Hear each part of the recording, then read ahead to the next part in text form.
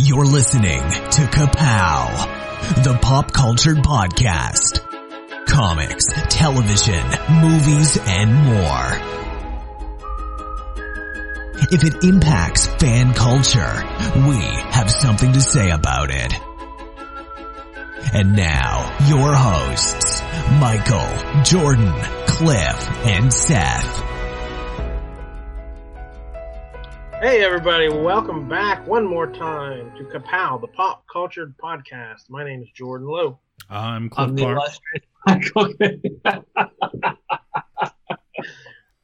Take two. Ay. Okay, let's decide now the order. This could be a fraught argument of who goes where. I'll go third. I know It doesn't matter to me. I don't care. Always goes last. Okay. I was just kidding about take two. We don't do that. Oh, cool. And I'm Seth. It's raw and uncut, baby. Ugh, it'll be fun to edit. Cliff is dressed like a pirate tonight. If you are lucky enough to see the video, That's right. Feeling my it's not hard. Halloween. It only costs one gold doubloon to become a patron and watch the videos of our Zoom calls. That's right. Ooh. Feeling pretty tropical over here. So is the beach background with the pirate outfit, or are you using two apps here? I'm using two filters, a virtual background as well as apparently Zoom has filters now, and I just discovered that. Yeah, we could all be doing this, Jordan. Mm-hmm. We could all have Long John Silver's hats on. And Michael got a webcam, so he's got a stationary visual from a very high angle. It's kind of the view like if you see some guy peeing by a dumpster. I was thinking a that 7-Eleven about to get robbed, but Yeah. Just remember this. Like I said, I got a fixed camera, so nothing could happen. was from the waist up. A good clean shot. That's why it's so high. He was avoiding that crotch shot. How you guys been this week? Been a week.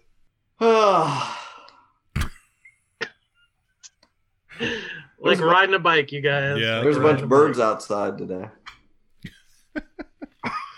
I was telling Cliff earlier before you guys got here, there was like 1,000 birds up by our houses. It looked like I was in the movie The Birds. There was it was tons of them. What's that girl that lives with you, Cliff? Who's it? Bree? Cooper's. Yeah. She was like pulling in there, and I was waiting for one of them to swoop tell down. the other ones, "Come on, let's go," and just like swarm her. All out. I don't even think she noticed them, but there was a lot of birds. Anyway.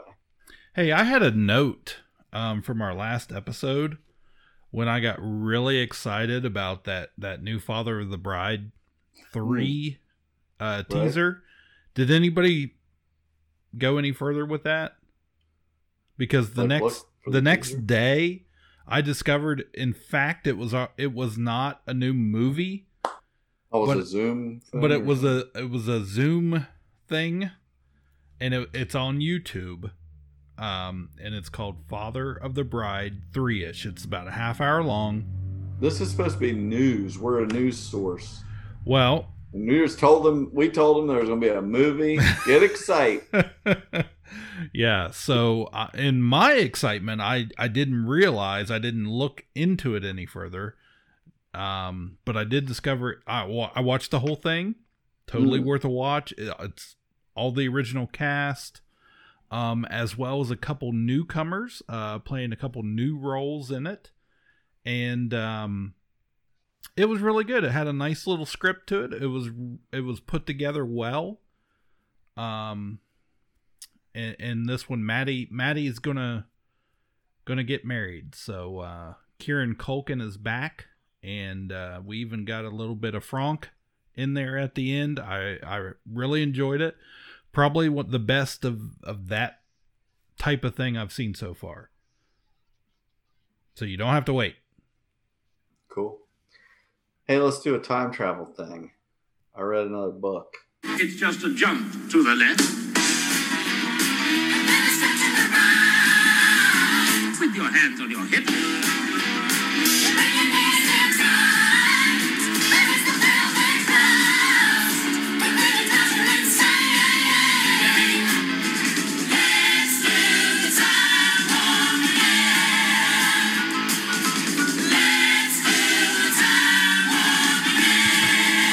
All right, here it is. It's called Time and Again by Jack Finney. Can you see it? I think it's from around 1970. It's pretty, I was looking at a lot of reviews to try to find actually, supposedly good time travel books. And this one is famous. Like, people love this guy for writing time travel stories. And I read it several weeks ago, and it's even Stephen King right here. This is the great time travel story according to Stephen King. I think that's probably what put me over the edge. Okay. Well, the concept first, I like to say what the concept of the time travel. The way they time travel in this is there's some sort of science to it, and they kind of make you believe that you're living in that time. The guy goes and lives in this little house or whatever, and just for a few days, and then finally when he goes out his door, he's there. He's in that time. It's weird. Basically what I would say about this book is for the first 300 pages, which is that's a lot of pages for the book to not be great. It's like he does a lot of explaining about what it looks like back then, because they're like in when they're putting up the Statue of Liberty. It's like, so 100 some years ago, and it's so what old timey New York looked like, and he's walking around describing it. And this is like the illustrated version or whatever, so it's showing pictures of back then, and it's just like you don't care. You just don't care. I don't know. And it just kept talking about that. It's very whimsical. It's definitely, that's the word to describe it. Just la-di-da, talking about things going on. After like 300 pages, though, an actual story happens. There's like the meat of the book where he's with this woman from that time, and there's some action and danger and how they affect what happened back then and all this. And the last, couple hundred pages are real exciting and good, and I enjoyed it. So at least it finished well, but you just have to get through the first 300 pages. Only. Anyway. Yeah, I had a writing professor in college. Like the advice that stuck with me the longest was write your first draft and then cut like the first third of it. Because you always have a tendency to, I want to explain everything and I want to tell you all about my character and tell you about the setting. And you shouldn't do that. You should just jump into it. So it sounds like he should have cut the first 9/10 of the book. Well, Stephen King's telling him it's great.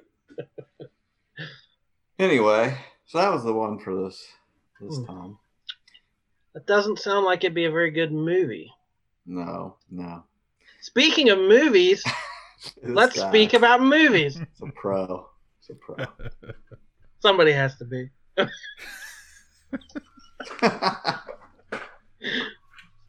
Save Martha! Puny God. I'm just a kid from Brooklyn. I'm Batman. Kneel before Zod! On the roof! Said it yourself, bitch. We're the Guardians of the Galaxy. So what's it gonna be, huh? Long sullen silence? Or mean comment? Go on. You got me in a box here. All right, we had some bad news, I guess, of Regal Theaters closing down. They had just reopened just a few months earlier, and now 536 locations, all of them shut down, 7,000 screens, 40,000 plus employees, all shut down at the moment, less than 2 months after reopening. Every article I saw blamed No Time to Die, the James Bond movie, being pushed to 2021 as like the final straw. That was the last chance they had to, that there were going to be any movies open this year. And the guy in charge called it, quote, an increasingly challenging theatrical landscape. I think that's probably underselling it a little bit. Right. No kidding. So that's what, if you're local, that's the theater at our mall. Is a Regal. Yeah. Do we have much confidence that theaters are ever going to actually reopen with real movies again? Well, the Regal is the second largest chain in America. The largest one is AMC, and they came out and said they are not closing down. In July, they made a deal with Universal Pictures to shorten the time before something would go on demand.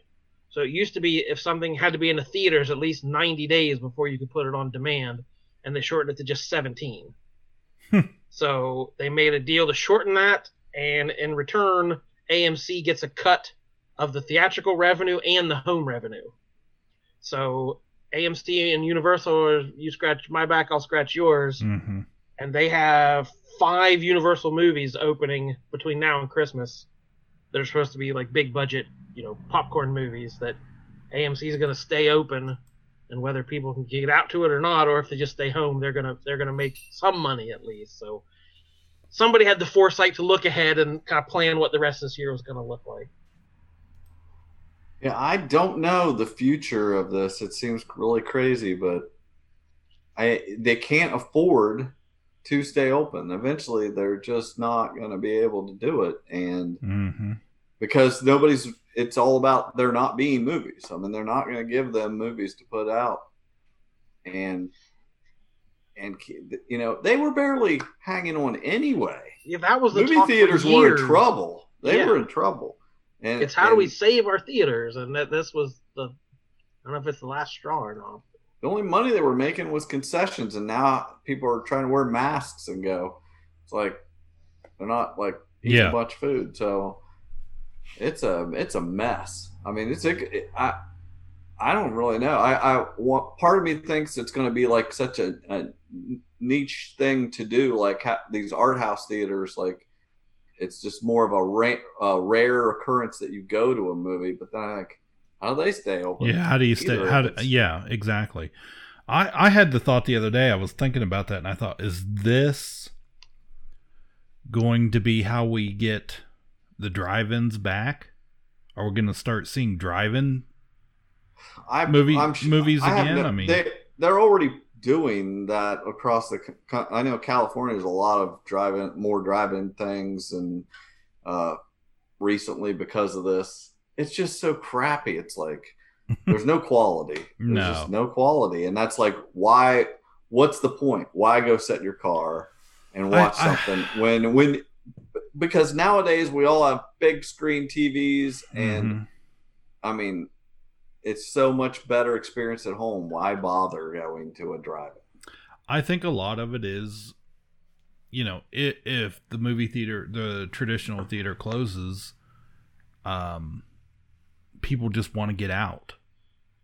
Some people just want to get out.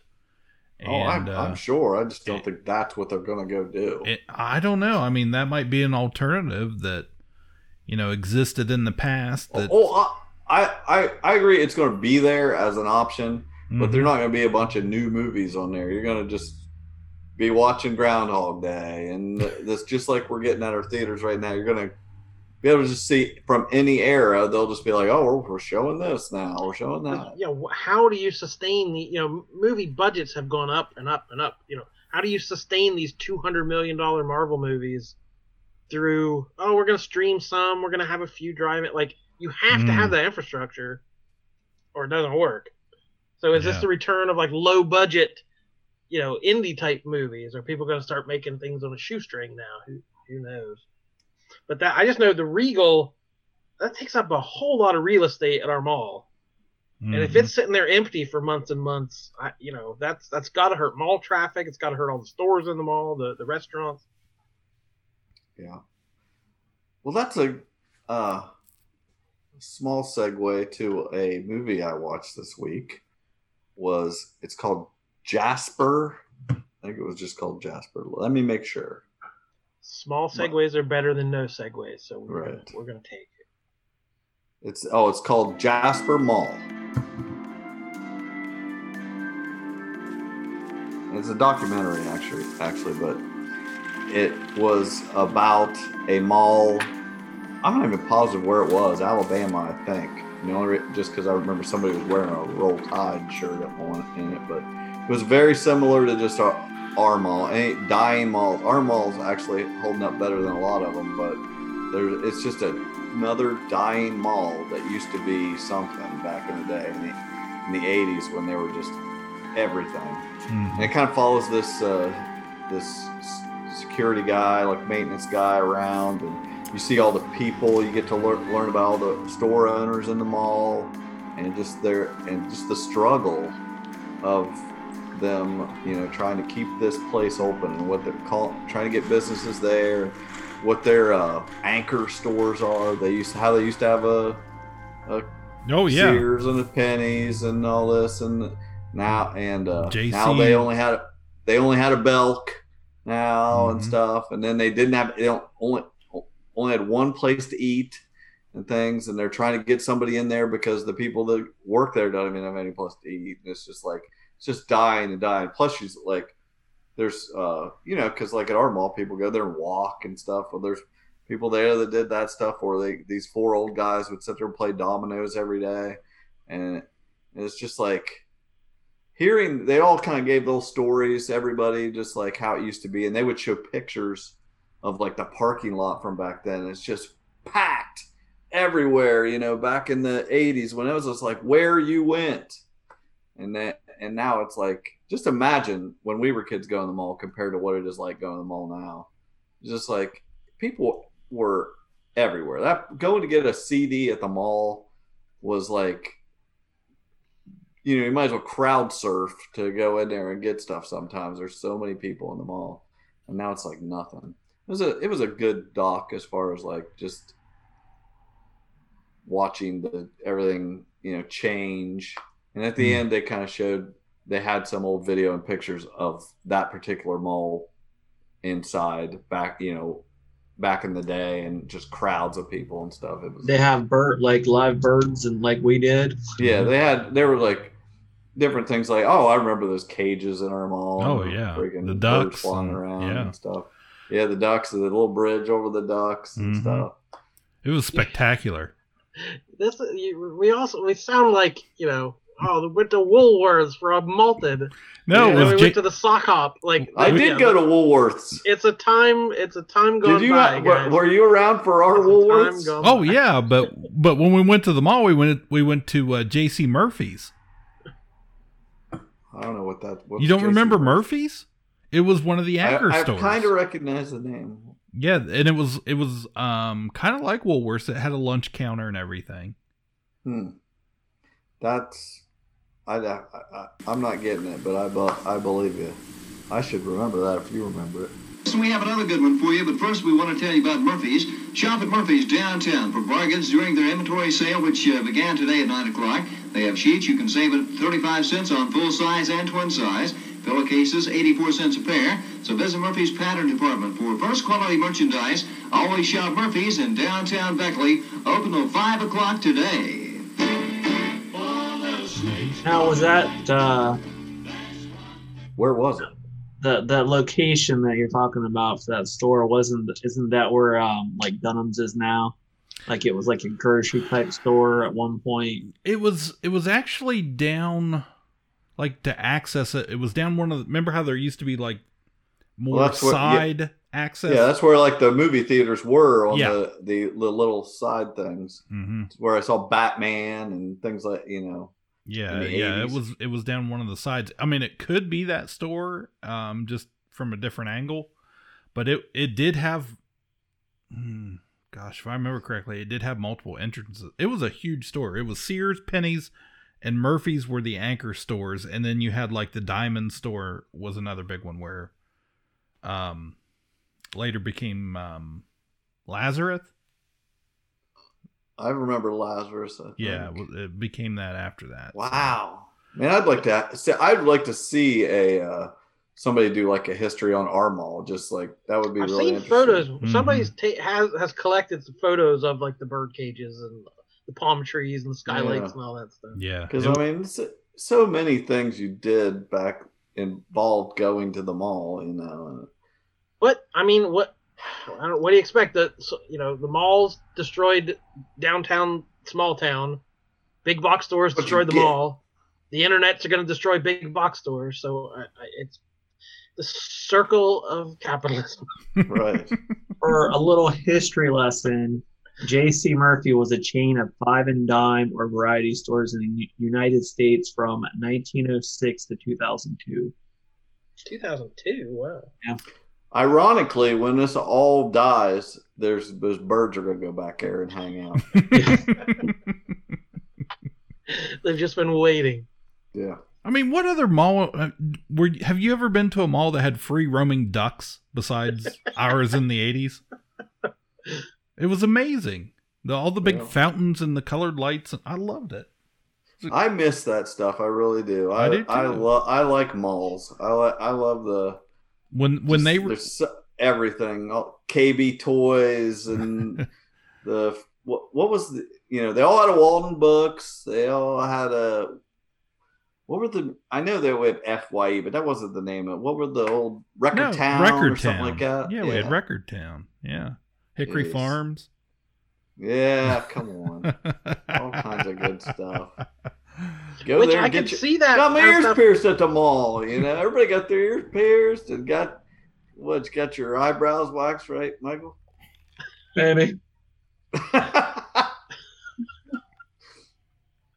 But as we get more digital and get everything shipped to our house with competent mailman, we might strive for those kind of experiences, and you want to go somewhere and actually see a duck and actually see other human beings. So who knows?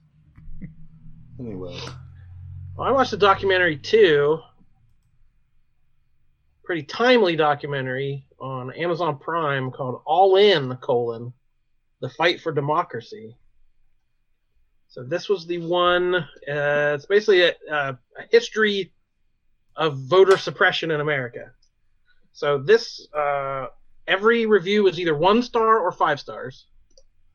So it was taken very partisan, which I'm not sure if it was or not, but it basically it focused on Stacey Abrams, the woman who lost the governor's race in Georgia. Was it 2018, I think? And a lot of that was blamed on some tricks that went on, people being purged from the voting rolls. Mm-hmm. And her opponent was the Secretary of State of Georgia, who is the person in charge of voting. So I don't know how you can run for election and also be in charge of an election and make all the rules for the election. That doesn't seem fair, but hey, who knows? So it's basically, it just kind of is a good history lesson and points out there has always been voter suppression. When the very first election ever took place in America, only 6% of people were eligible to vote. You had to be a white landowner. So the great experiment of America, democracy for all and freedom, still only 6% of the population was able to vote. So from those humble beginnings, we've gotten a little better. But there have always been the people in power don't want voting because it could cause problems for them. So, in the South, when the slaves were freed, oh dear, what if they all voted? that could cause problems for the people in power. When the railroads were being built, 100,000 Chinese people in California, that could be tricky if we let them decide who's in charge. Native Americans in North Dakota, when they all get settled over there.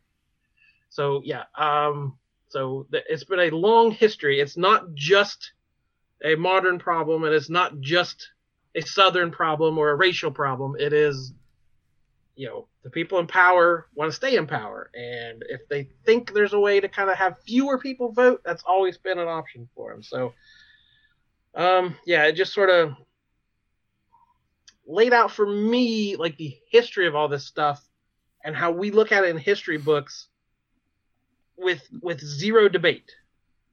We talk about, the Reconstruction in the South after the Civil War, and there were poll taxes where you had to pay money to vote, literacy tests, intimidation. People would stand by the ballots like, you don't really want to vote, do you? So, and we know exactly what that was and why it was done.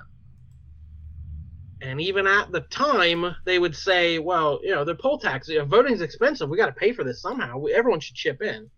But, no one even bought it back then. So we certainly don't buy it now. But, the same stuff's happening today, and no one calls it for what it is. It's like we are in 100% agreement on what all that was 100 years ago. But the stuff going on today, we're still like, well, I don't know. It could be construed.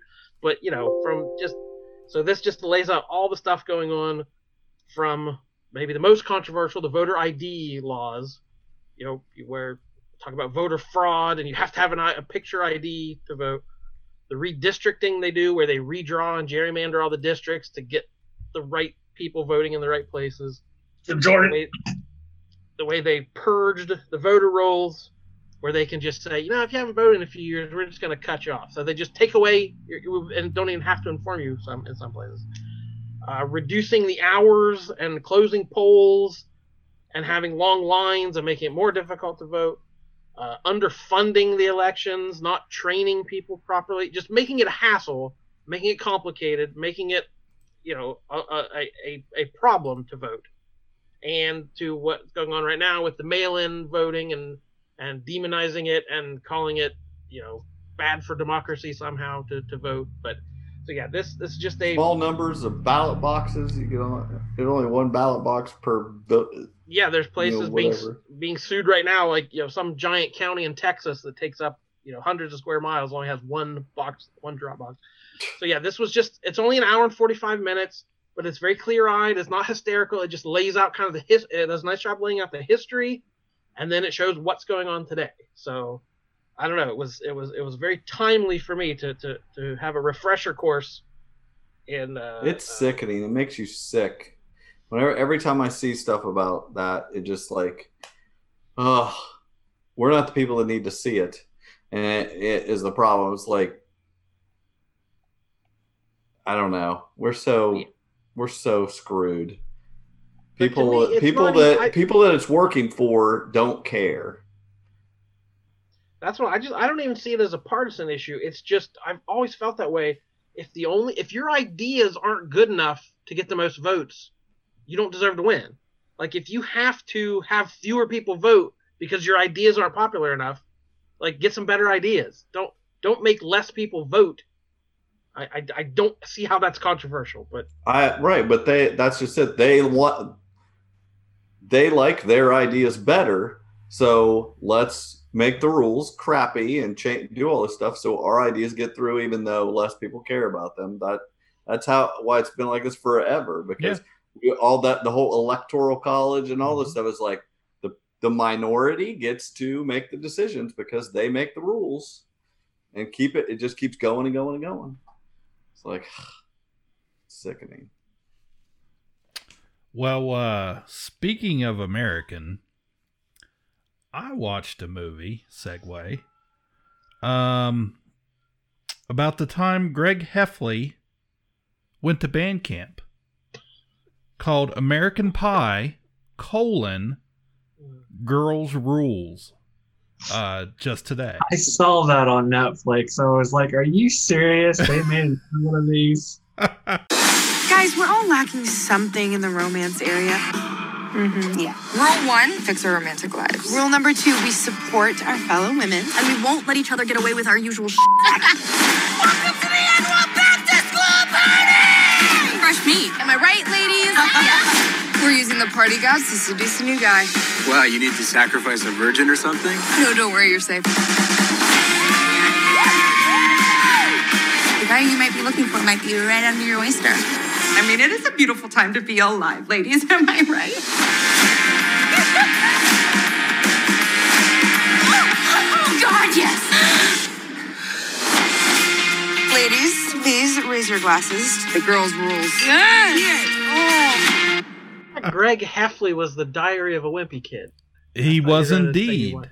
But the actor that played Greg Heffley, okay, he's okay. Zachary Gordon, is he's now in American Pie Girls Rules. So I needed a little something lighthearted today to get me through my workday after being depressed of everything else I watched this week. So Netflix provided me with the latest American Pie that I did not know existed, but it was in the top 10 of Netflix today. And did you get some of that WAP? You know, it's a warm apple pie. It's funny because that song wasn't in it, but there was some lyrics that mentioned that right from the get-go. So guys, they took American Pie and instead of having the 4 central male characters, they made them female.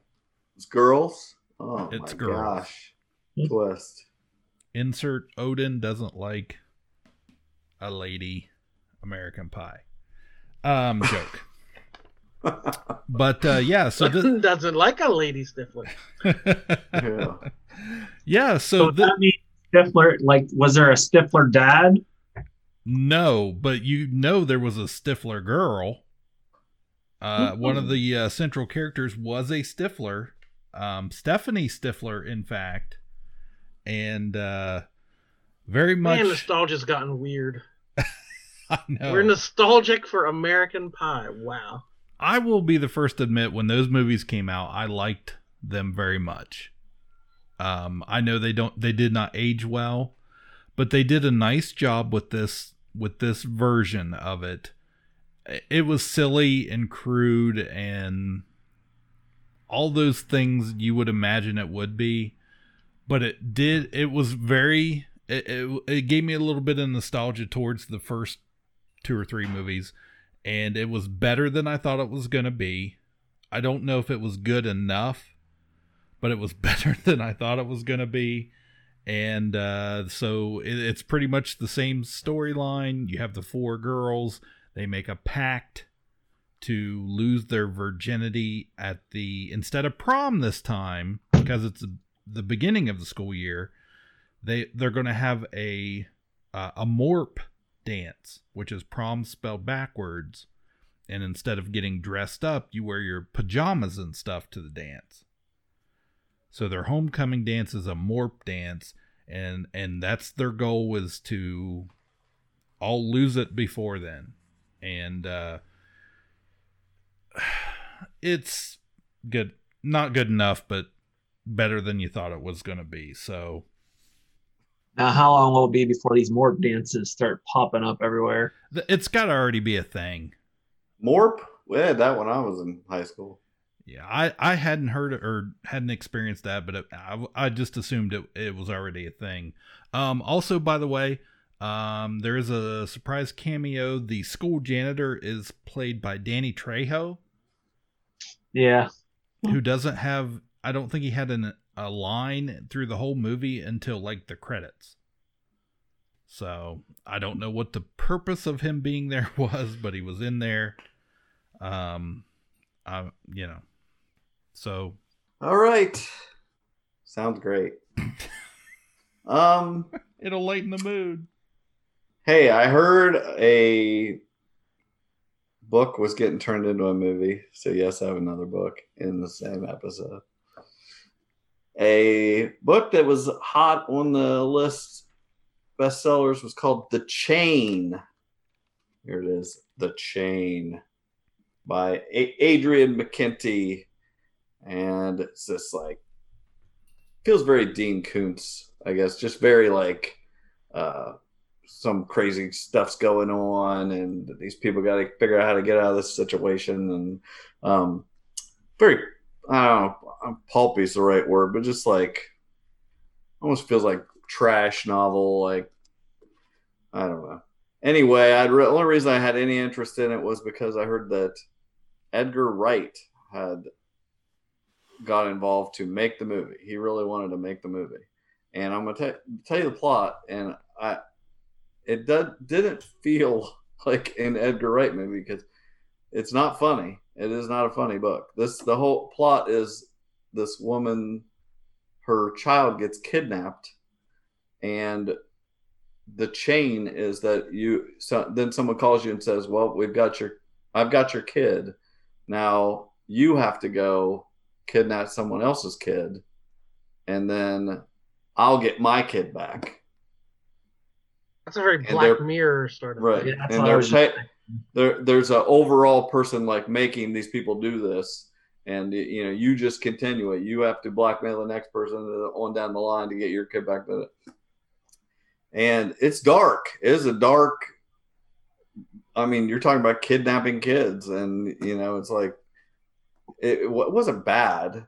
It had a very movie ending to it. It was just like very action-packed climax, whatever. But I kept thinking, like, how is Edgar Wright going to do this? Because it's not funny, But what he could make it funny. I could totally see this dark action. Then it started to like come together for me, thinking about the stuff he had done, and even Shaun of the Dead is dark and bloody, but it's funny as heck. So I could totally see him. I kind of hope that's what he's going to do with it, because I don't know how much fun this movie would be otherwise. Anyway, but I'm calling now. The person I pictured the whole time, even though I don't think she's ever even been in one of his movies, but it's that movie she was in of Macon Blair's a couple years ago. I Don't Belong in This World Anymore or something.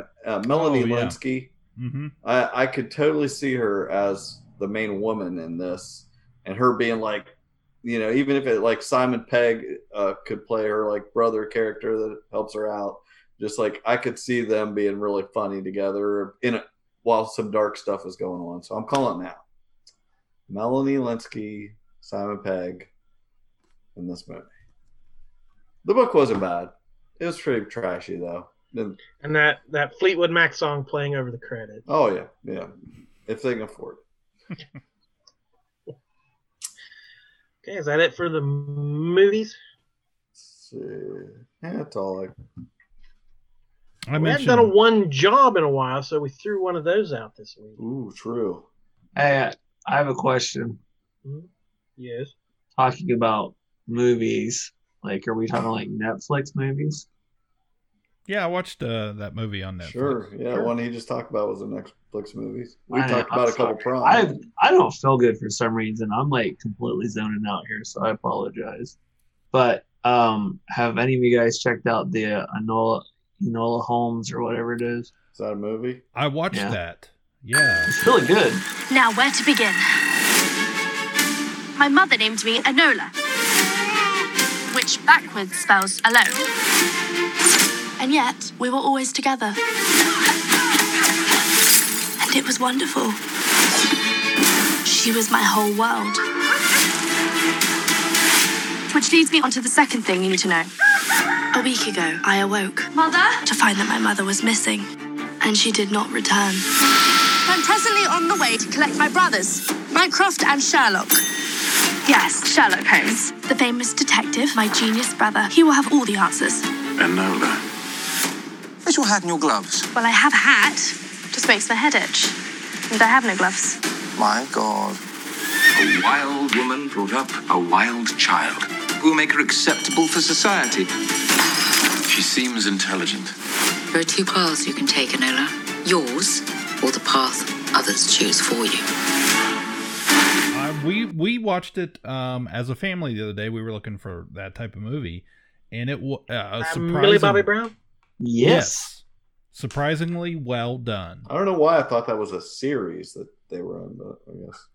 And Henry Cavill as a very stiff Sherlock Holmes. Very muscular Sherlock Holmes. Yeah. Does he have a mustache?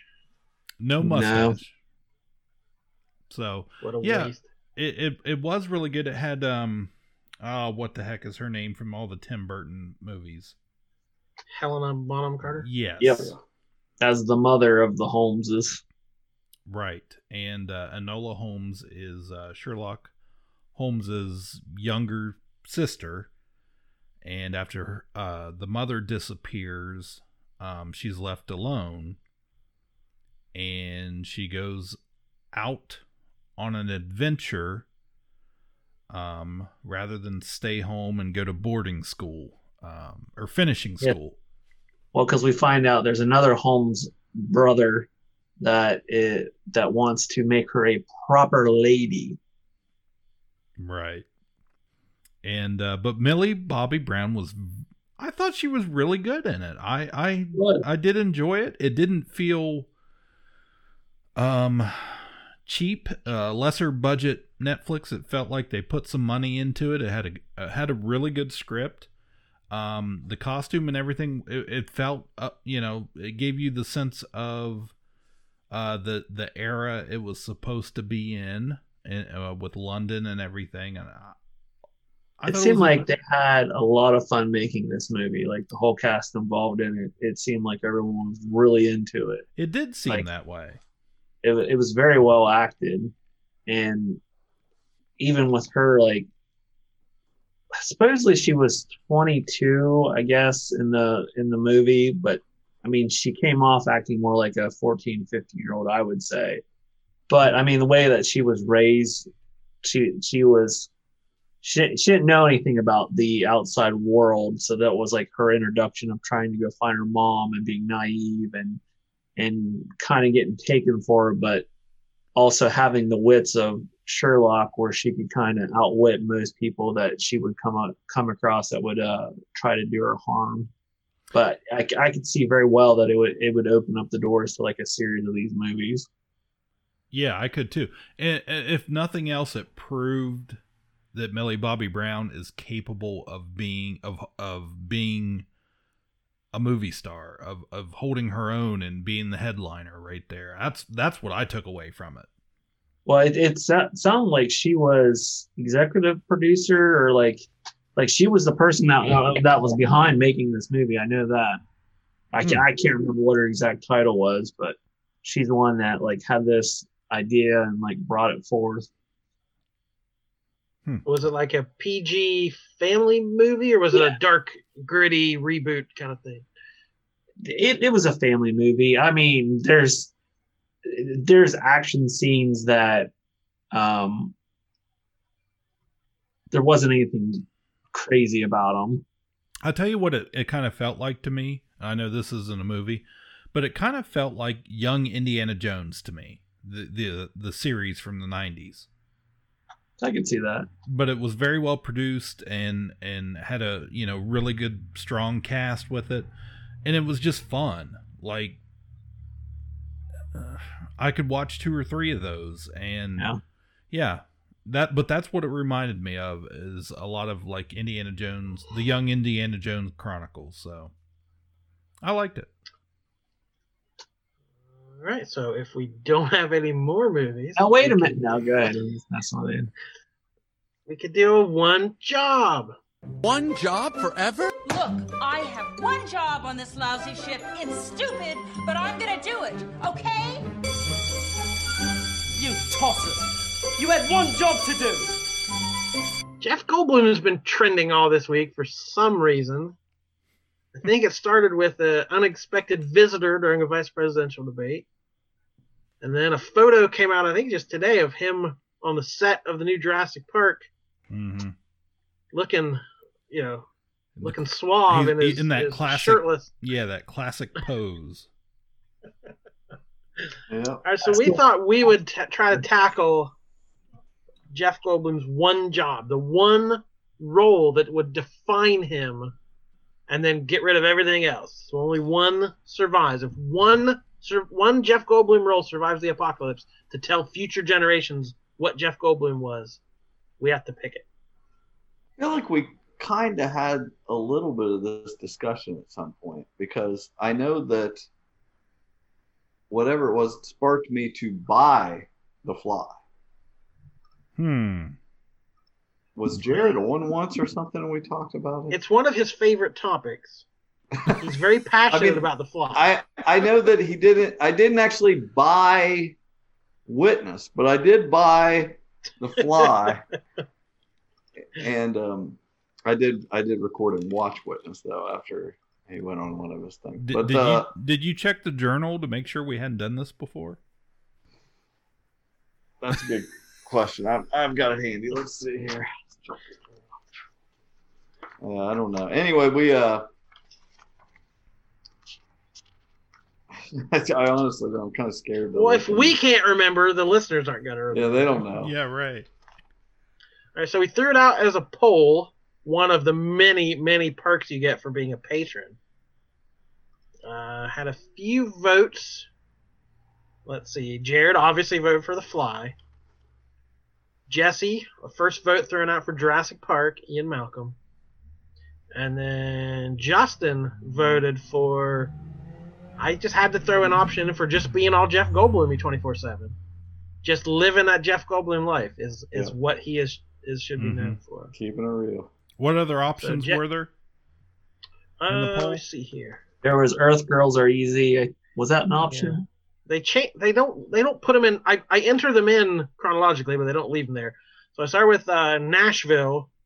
He was the tricycle man in the Robert Altman movie, where it's a huge cast of characters, and it's one of his first roles. I don't even know if he has a line in it, but he just rides around on like this giant 3-wheeled motorcycle, and you just see him in the background, and he's just Jeff Goldblum and dressed like the 70s, riding a motorcycle, and he's amazing.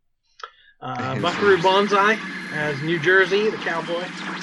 Scientists at the Strategic Space Command have detected a mysterious radioactive cloud-like mass over southern New England. Senate sources close to the National Security Consortium have refused to comment.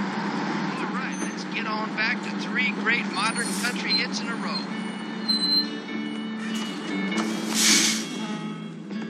Sydney. Buckaroo. How's the patient? Oh, fine. He's doing fine, thanks to you. But more importantly, congratulations. You drove through a mountain. I did. You drove right through a mountain the other day. You did it right after you left me with the operation. You hadn't even said anything about it. Didn't even mention you were going to do Sydney, it. These are my friends. This is my colleague, Dr. Sidney Zweibel, old medical friend from Columbia PNS. Howdy do.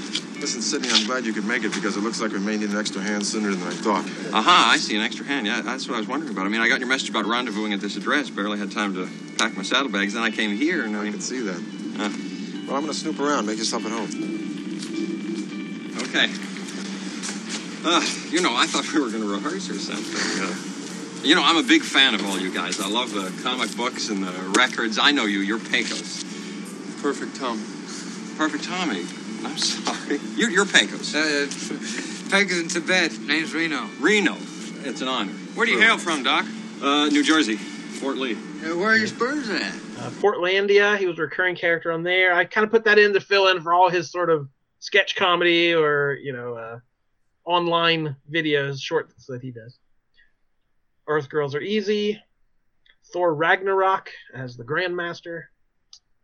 Independence Day, David Levinson.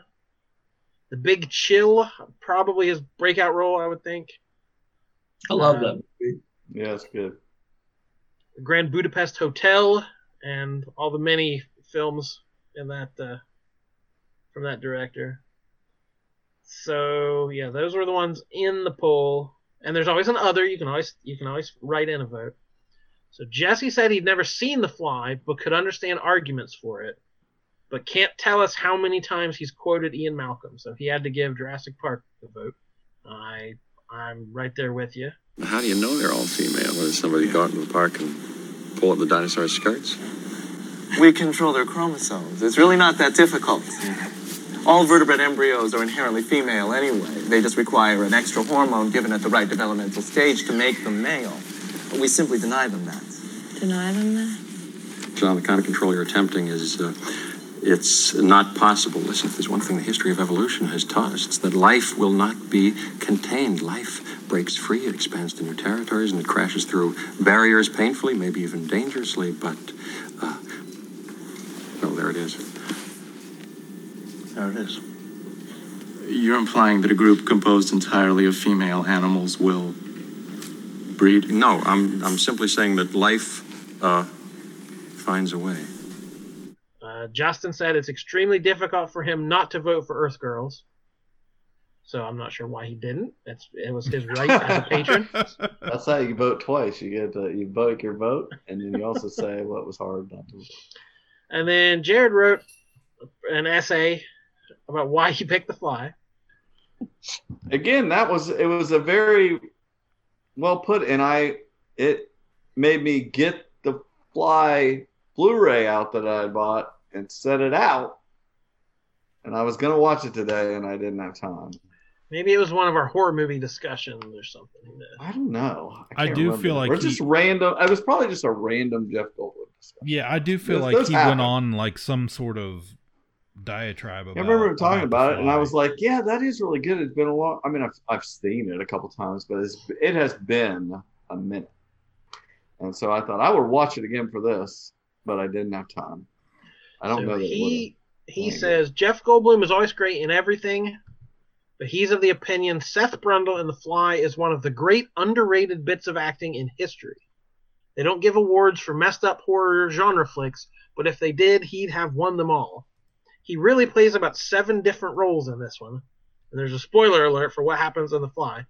But, he starts as a nerdy scientist, then he becomes the insecure, in love, lovey-dovey guy, then he becomes a roided up alpha jerk, then the scared, lonely, dying guy, then the quippy, accepting his fate, half-fly guy, then the super creepy, dangerous insect guy, and then the full-on covered head-to-toe makeup Brundlefly. So he says, it is really something. Plus the insect politics scene with Gina Davis, which he was kind enough to include a YouTube clip. I came to tell you.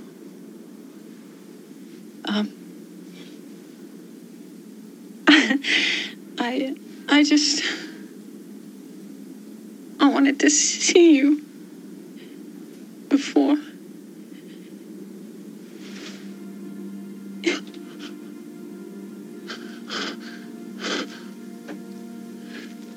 You have to leave now. And never come back here.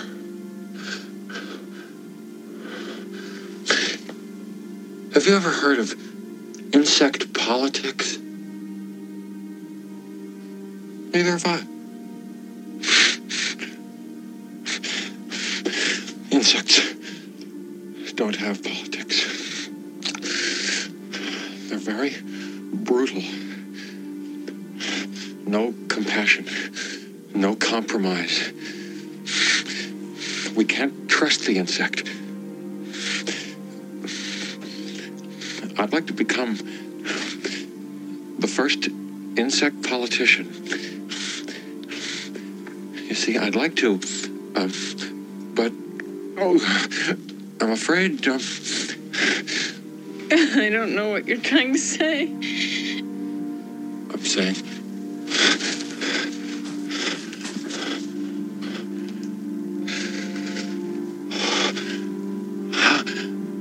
I'm an insect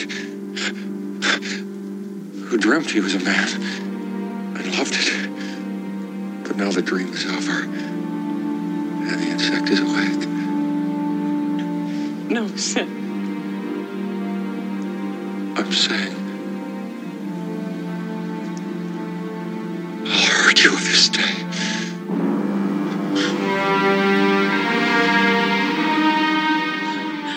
Is one of the most chilling things. I think we were talking about Gina Davis. That is what it is. Thank God. I knew there was. I knew we had talked. There's the connection. Great job, everybody. We're done. He called that one scene one of the most chilling things I've ever seen, and a far cry from his lovable goofball characters he usually plays. Which that's what he's best known for, is the quirky guy. But yeah, The Fly is a total departure from that. Do you guys remember Transylvania 65000? I don't know that one. Really? It sounds familiar. I never saw it, but I know what it is. That's a classic. You're a big horror guy, Michael. How do you feel about The Fly? Honestly, man, I haven't watched it since I was a little kid. It makes me want to go back and actually watch it with adult eyes to see how intense it is. But I remember thinking it was awesome when I watched it as a kid. The effects at the time were pretty cool, and just the concept of trying to create a teleporter. Mm-hmm. it was Yeah, crazy. I don't think I've seen it for many years either. I remember the pods. Yeah. And I remember like him being all gross and like throwing up. That image is like burned into my brain somewhere, how gross that was. But yeah, I'm gonna make Nick watch it here soon. And it works on that level as when you watched it as a kid in the 80s, the gross out horror level. And then I think as an adult you might see something different about aging and disease and decay, and I think it's a great performance. It's as far as what he can do, that is a great vehicle, that movie. It's in my top 10, but I don't know if it's my one job. Because like I said, it's not his typical. He's not being very Jeff Goldblum-y in it. Yeah, and I think that might be my problem. Like, I think he's excellent in that movie, but I think it might just be he's not doing what he's known for. Yeah, he's being too much. He's too good at that character, and there's not enough Jeff Goldblum shining through. And I'm not sure. You might be able to say the same thing about Jurassic Park, couldn't you? Like, he's like such a cool. Like, he's a mathematician. He's like wearing leather pants. Like, how do you make a mathematician like the coolest guy in the room? Well, he did it. So like, I don't know, but he's not. I don't know. It's in some ways it's like the prototypical Jeff Goldblum, and in other ways it's kind of a whole different thing. Have any of you guys seen Thank God It's Friday? It's from. You're just looking for random Jeff Goldblum movies over there. Pretty much. It's from 1978, and it's like a disco club, and he's actually very Jeff Goldblum-y in it, because he's like trying to get these chicks to come into the disco with them, and he's like got this. I think he has a Corvette, and he's trying to be all ultra cool, but he's like coming off super nerdy. Yeah, I don't what's. Let me ask, what's the example then for what you would call prototypical Jeff Goldblum? What? I don't know. Like, I almost want to say just him on any talk show ever. Yeah, because when I think what you think of as Jeff Goldblum, it's just Jeff Goldblum. Right. What you see in like the Disney Plus show. Yeah. Or any time he's on Conan or the Tonight Show. Like it's almost gotten to become a shtick. Like those, 10, 15 years ago when he was on Conan, it was some of the funniest things you'd ever seen. Yeah.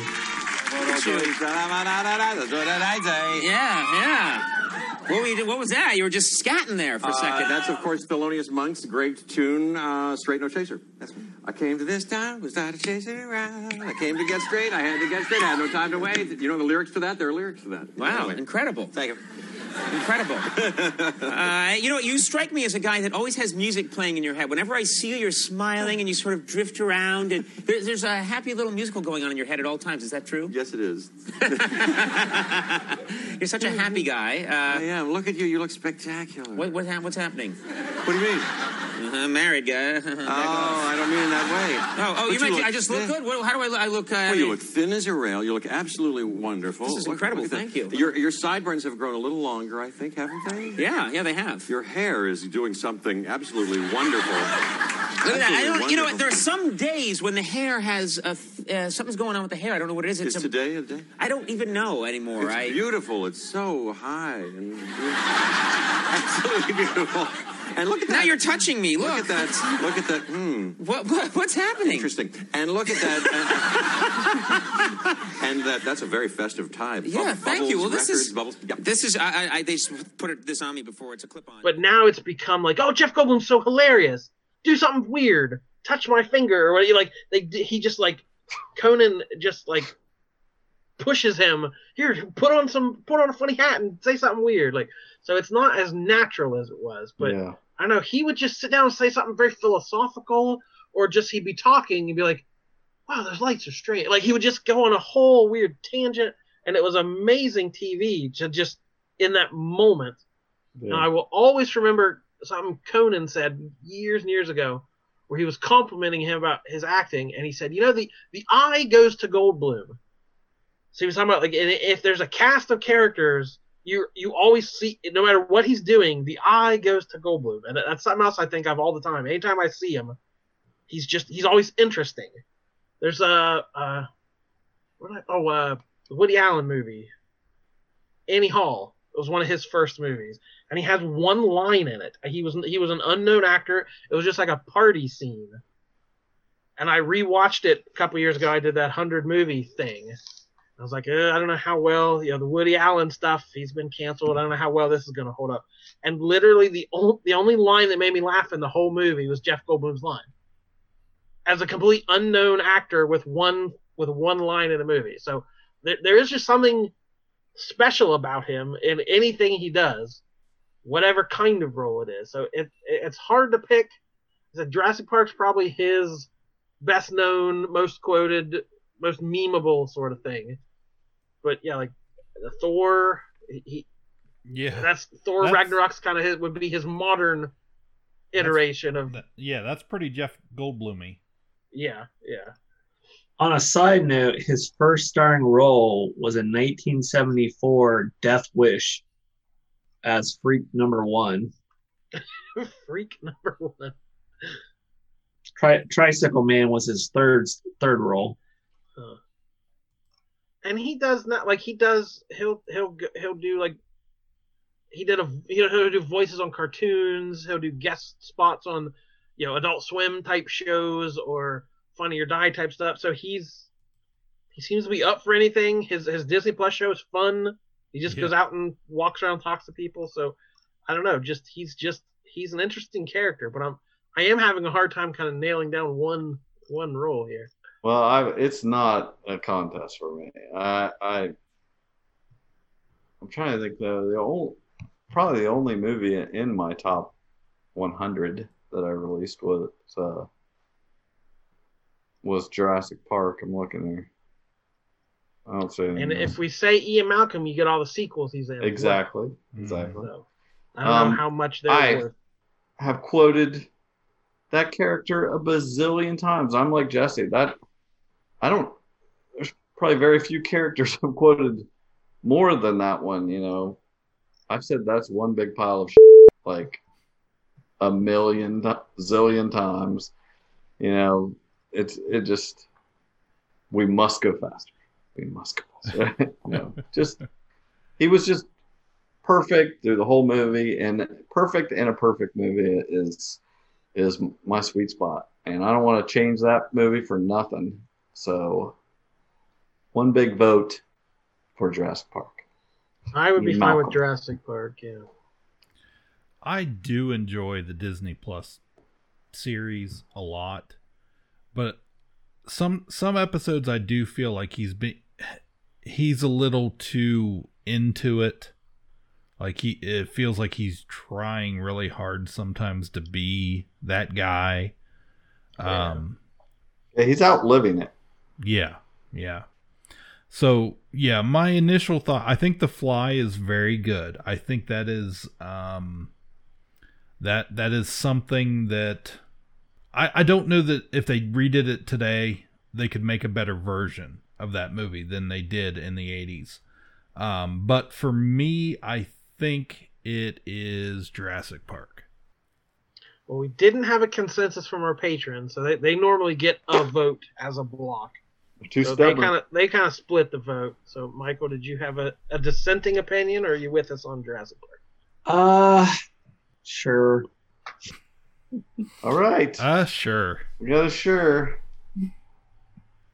So I was gonna say, the Buckaroo Banzai, because that was, to me, that was my first introduction to him being Jeff Goldblum or whatever. Just the way he comes on as part of that group as the newcomer, and how he's like kind of bumbling his way through it.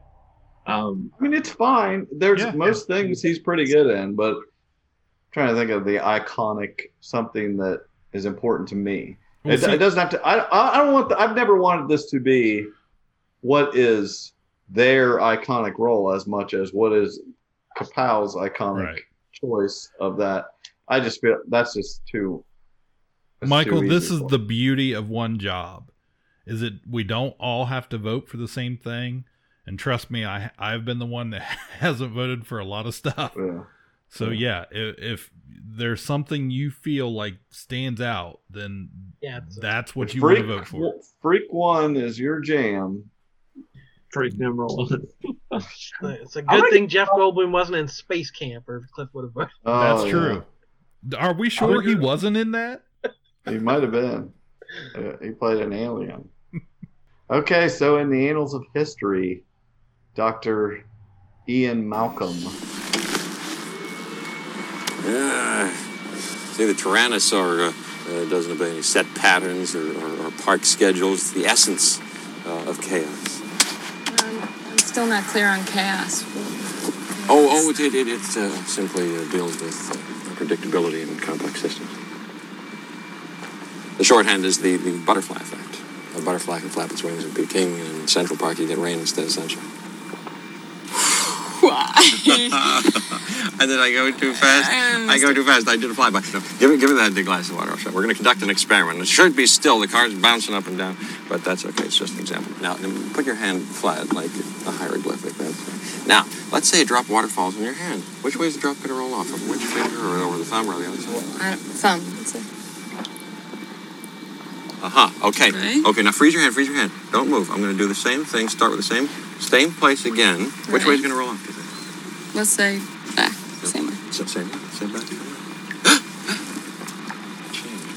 It changed. Why? Because tiny variations, the orientation of the hairs on your hands. Yeah, look at this. The amount of blood distending your vessels, imperfections in the skin.